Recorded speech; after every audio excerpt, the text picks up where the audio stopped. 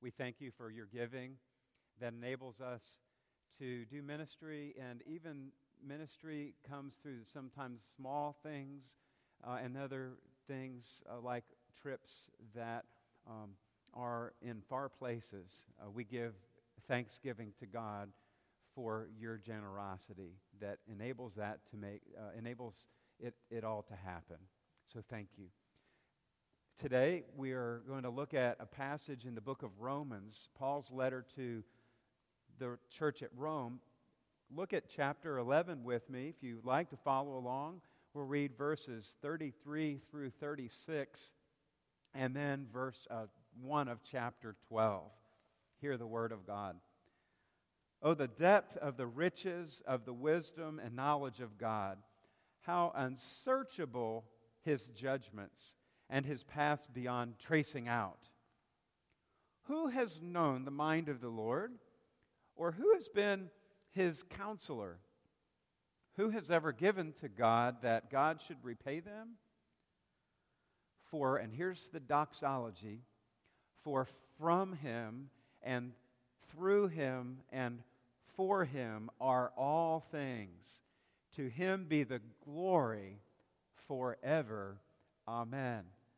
And then chapter 12 begins, Therefore, I urge you, brothers and sisters, in view of God's mercy, to offer your bodies as living sacrifice, holy and pleasing to God, and this is your true and proper worship. The Word of God. Thanks be to God. The first 11 chapters of the letter to the church at Rome are filled with some of Paul's best theological work. Words to the church to help people understand salvation and what it means to be justified or made right with God. That wonderful verse that says, all have sinned and fall short of the glory of God. That says, we all fall short of God's expectations, and that we can be restored and reconciled through His grace. And then at the end of chapter 11, Paul offers some words of doxology, or some words of blessing to God, praise of God, giving glory to God for all that He has said thus far. And then in verse 1 of chapter 12, he says, Therefore, now this is how we practice all of what we have said in these previous chapters. Therefore, I urge you, brothers and sisters, to offer your bodies as living sacrifices in our coming and in our going. That we are to live a lifestyle of worship.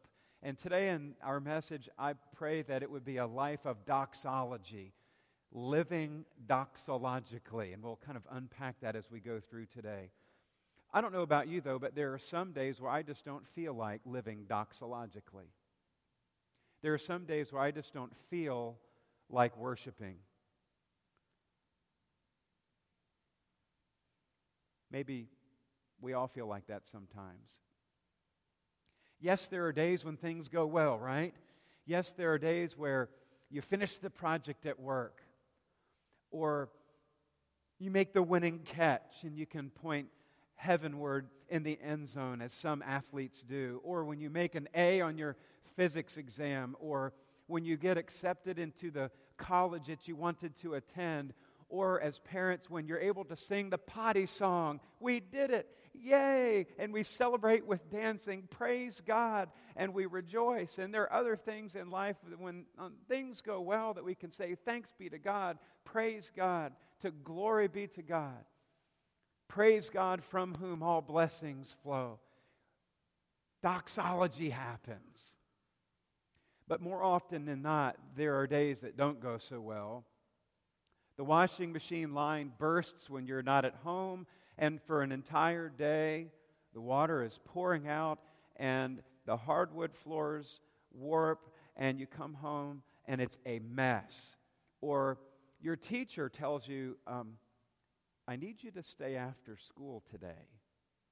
Or the report that you worked so hard on gathers dust on your boss's desk, or it remains in the inbox and you don't hear anything, or other people's children seem to be farther along than yours are, or the car dies, or it's another loss in the win-loss column, and the season has not ended well.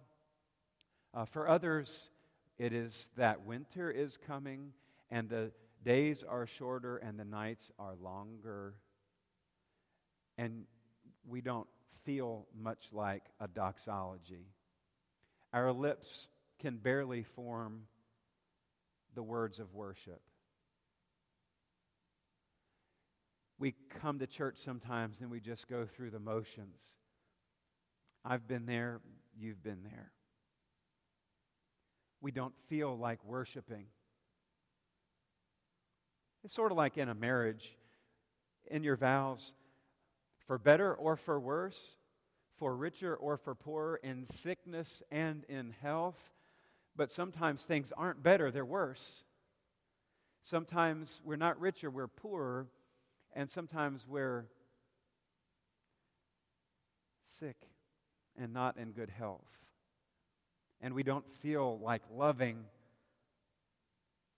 Eugene Peterson writes that every act of worship should end with benediction, no matter where we are along the journey, that we could bless God. But he writes of the difficulties that keep us from blessing God. One says, he writes, but I don't feel like it, and I won't be a hypocrite. I can't praise or bless God if I don't feel like it. It wouldn't be honest. But Peterson, the author of the Message version of the Bible, says that the biblical response to this feeling is to lift up our holy hands to God anyway, to praise Him anyway. He encourages us to follow God, to change our way of behaving, and in so doing, to change our way of feeling. Listen to Peterson's line of reasoning. One person, he says, will say, I don't like that person, therefore I will not speak to him. When my feelings change, then I will speak. But another person says, I don't like that person, therefore I am going to speak to him. That person is surprised with the friendliness and cheerfully responds, and suddenly friendliness is shared. Or another person says, I don't feel like worshiping, therefore I am not going to church. I will wait till I feel like it, and then I will go.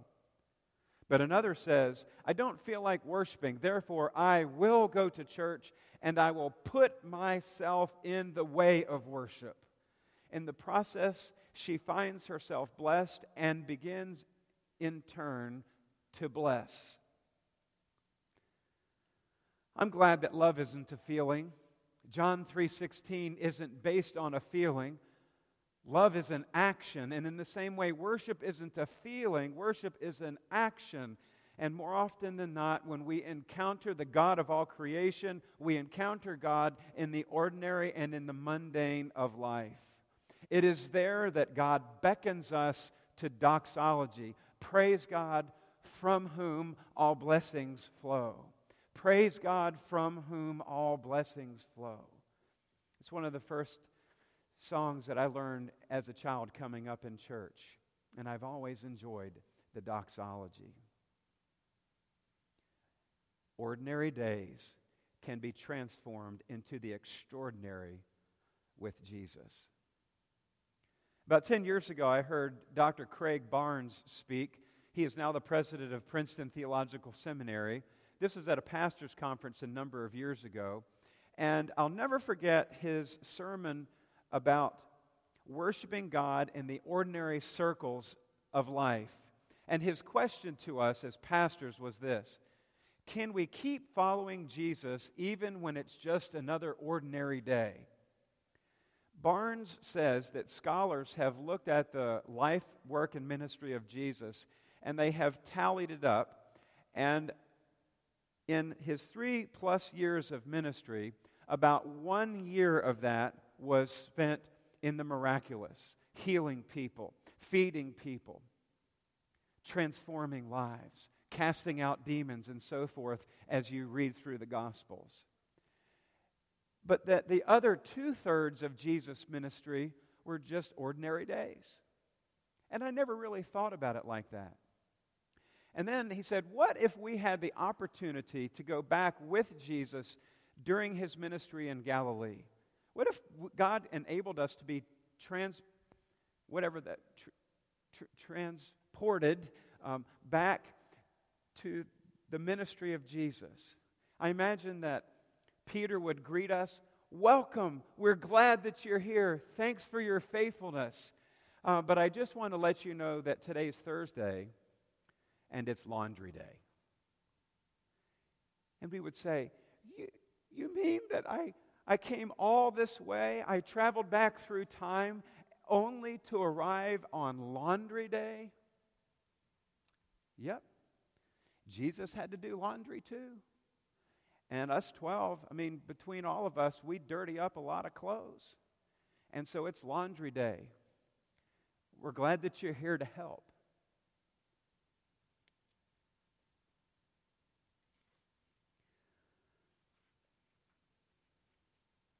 Well, I was hoping that I could see some water transformed into wine, or some food multiplied, or maybe just a short walk on the water. But it's laundry day. But the real truth is that you and I do get to do our laundry with Jesus. In fact, every time we do a dirty job, or change a diaper, or make a sale, or cook a meal, or wash dishes, we do it with Jesus. God is with us in the ordinary. And often those are the places where we meet God and find a way toward doxology. Praise God, from whom all blessings flow. Praise God, from whom all blessings flow. This is what a man named Nicholas Herman experienced. He was born in the 15th century. He was unschooled and clumsy, and he had an encounter with God that led him to join the Carmelites of Paris, which was a monastic order. He joined that in 1666. From that point on, he was known as Brother Lawrence. And when I was in seminary, Dr. Glenn Henson, who taught spirituality, gave us Brother Lawrence's little book, The Practice of the Presence of God, to read.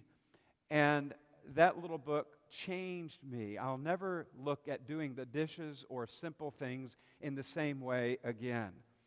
Brother Lawrence found his place of service in the kitchen in the monastery. He washed the dishes. He prepared the meals for the other brothers there. For Brother Lawrence, the humble kitchen became the place where he encountered God and grew in constant prayer and praise of God. Listen to his little prayer. Lord of all pots and pans and things, make me a saint by getting meals and washing up the plates. Dear Father, help us this day not to be weary of doing the little things for the love of God. Help us to learn to live in your presence no matter where we are or what we are doing. Lord of all pots and pans and things. See, I believe that when God, this is our key thought, when God breaks into the ordinary, worship happens. Life becomes doxology. Praise God, from whom all blessings flow. Praise God, from whom all blessings flow. This must have been what it was like for Joshua as he led the people of Israel into the land of promise. After they crossed over the Jordan River, their next obstacle was the walled city of Jericho. And God gave them the most unusual of circumstances to overtake the city and inhabit it. We're going to read Joshua 6, verses 1 through 5, if you want to follow along on the screen or turn to that in your Bible. Joshua 6, 1 through 5. Now the gates of Jericho were securely barred because of the Israelites. No one went out and no one came in. So the city was completely fortified as they knew the Israelites were coming. And then verse 2, then the Lord said to Joshua, see, I've delivered Jericho into your hands, along with its king and fighting men. March around the city once with all the armed men, and do this for 6 days. Have 7 priests carry trumpets of ram's horns in front of the ark of the covenant.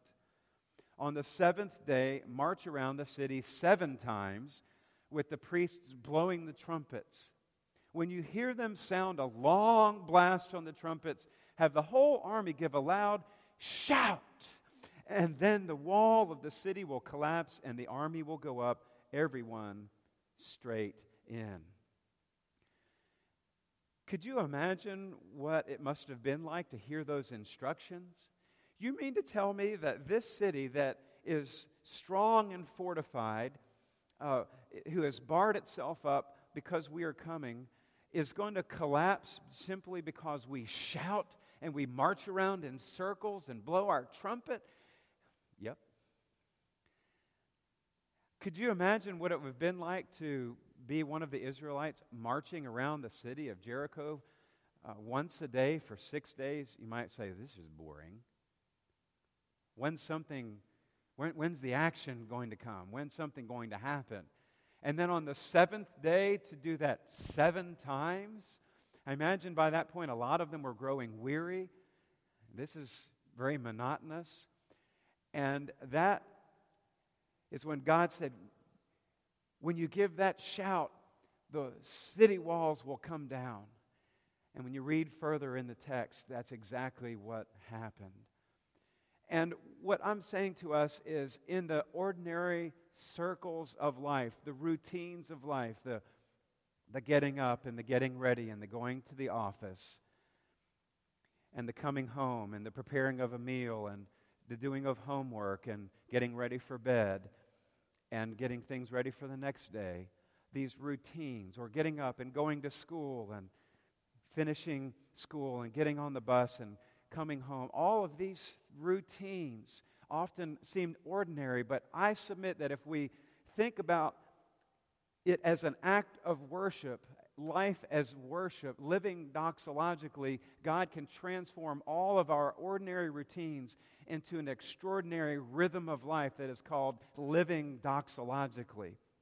And in your outline, I've given you 7 different elements of this doxological life that's maybe for your own Bible study as you seek to live into this week of Thanksgiving and through the Christmas season. Maybe you'll have some extra time to ponder them. This first one in the circle is the waiting, that we wait in the ordinary of life. Much of our life is spent in waiting. I mean, if you think about it, if we tallied it all up, a lot of life is spent waiting, whether it's traffic or in line somewhere, or waiting on somebody, or waiting on the day to come to a close. We wait on God in the ordinary, and God can transform that waiting into praying. Psalm 37, which I've given you, be still before the Lord and wait patiently for Him. Waiting on God becomes praying. And this praying can yield God's power. If my people who are called by my name, says the chronicler, will humble themselves and pray and seek my face and turn from their wicked ways, then I will hear from heaven and I will forgive their sin and I will heal their land. Now my eyes will be open and my ears attentive to the prayers offered in this place. Waiting is transformed into praying, and praying yields God's power, as we see in the book of James. I've given you that verse, James 5:17, reflecting back on Elijah's prayer. Elijah was a human being, even as we are. He prayed earnestly that it would not rain, and it did not rain on the land for 3.5 years.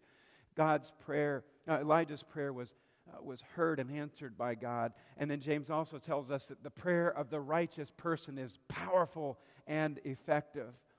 Praying yields God's power, and God's power works through our calling in this world to bring about His purposes. Romans 8:28, and we know that in all things God works for the good of those who love Him, who have been called according to His purpose. That power leads us into our calling, and through us living out our calling in the ordinary routines of life, other people can experience God's presence, that God is with them, and they experience that through our being with them. 1 Corinthians 4 through 7, when we live out our giftedness, there are different kinds of gifts, but the same Spirit distributes them. There are different kinds of service, but the same Lord. There are different kinds of working, but in all of them and in everyone, it is the same God at work. And then verse 7, now to each one the manifestation of the Spirit is given for the common good, that other people can experience the very real and near presence of God simply through our being faithful through the ordinary routines of life. God's presence points us to God's purposes, God's plan for our lives. One of my favorite several life verses that I have, one of them, Jeremiah 29:11. For I know the plans that I have for you, says the Lord, plans to prosper you and not to harm you, plans to give you a hope and a future. And often, if you've experienced this like I have, living out God's purposes requires more waiting. Be still and wait on the Lord, because God has something else to show us. And that waiting, as we go through that circle, becomes praying. And that praying yields God's power, and that power leads us through our calling. And through our calling, other people experience God's presence, which points us to God's purposes. And there the circle continues. And all of that together, as I've shown you in the middle of the circle, is doxology, living doxologically. That we are living sacrifices, that our every breath is worship. Let everything that has breath praise the Lord. We're called to a lifestyle of worship. We're called to step into the offering plate. I want you to envision that as the ushers pass the plates in just a few moments, that we step into the offering plate and give ourselves to God as a living sacrifice, that God can use us in the ordinary and the mundane to reveal an extraordinary God. I love the Message version of Romans 12:1 as we close. So here's what I want you to do, God helping you. Take your everyday, ordinary life, you're sleeping, you're eating, you're going to work, and walking around life, circles. You're walking around life, and place it before God as an offering. Embracing what God does for you is the best thing that you can do for Him. Praise God, from whom all blessings flow. Praise Him above, ye heavenly hosts. Praise Father, Son, and Holy Ghost. Amen and amen. Let's live doxologically. Almighty God, we thank you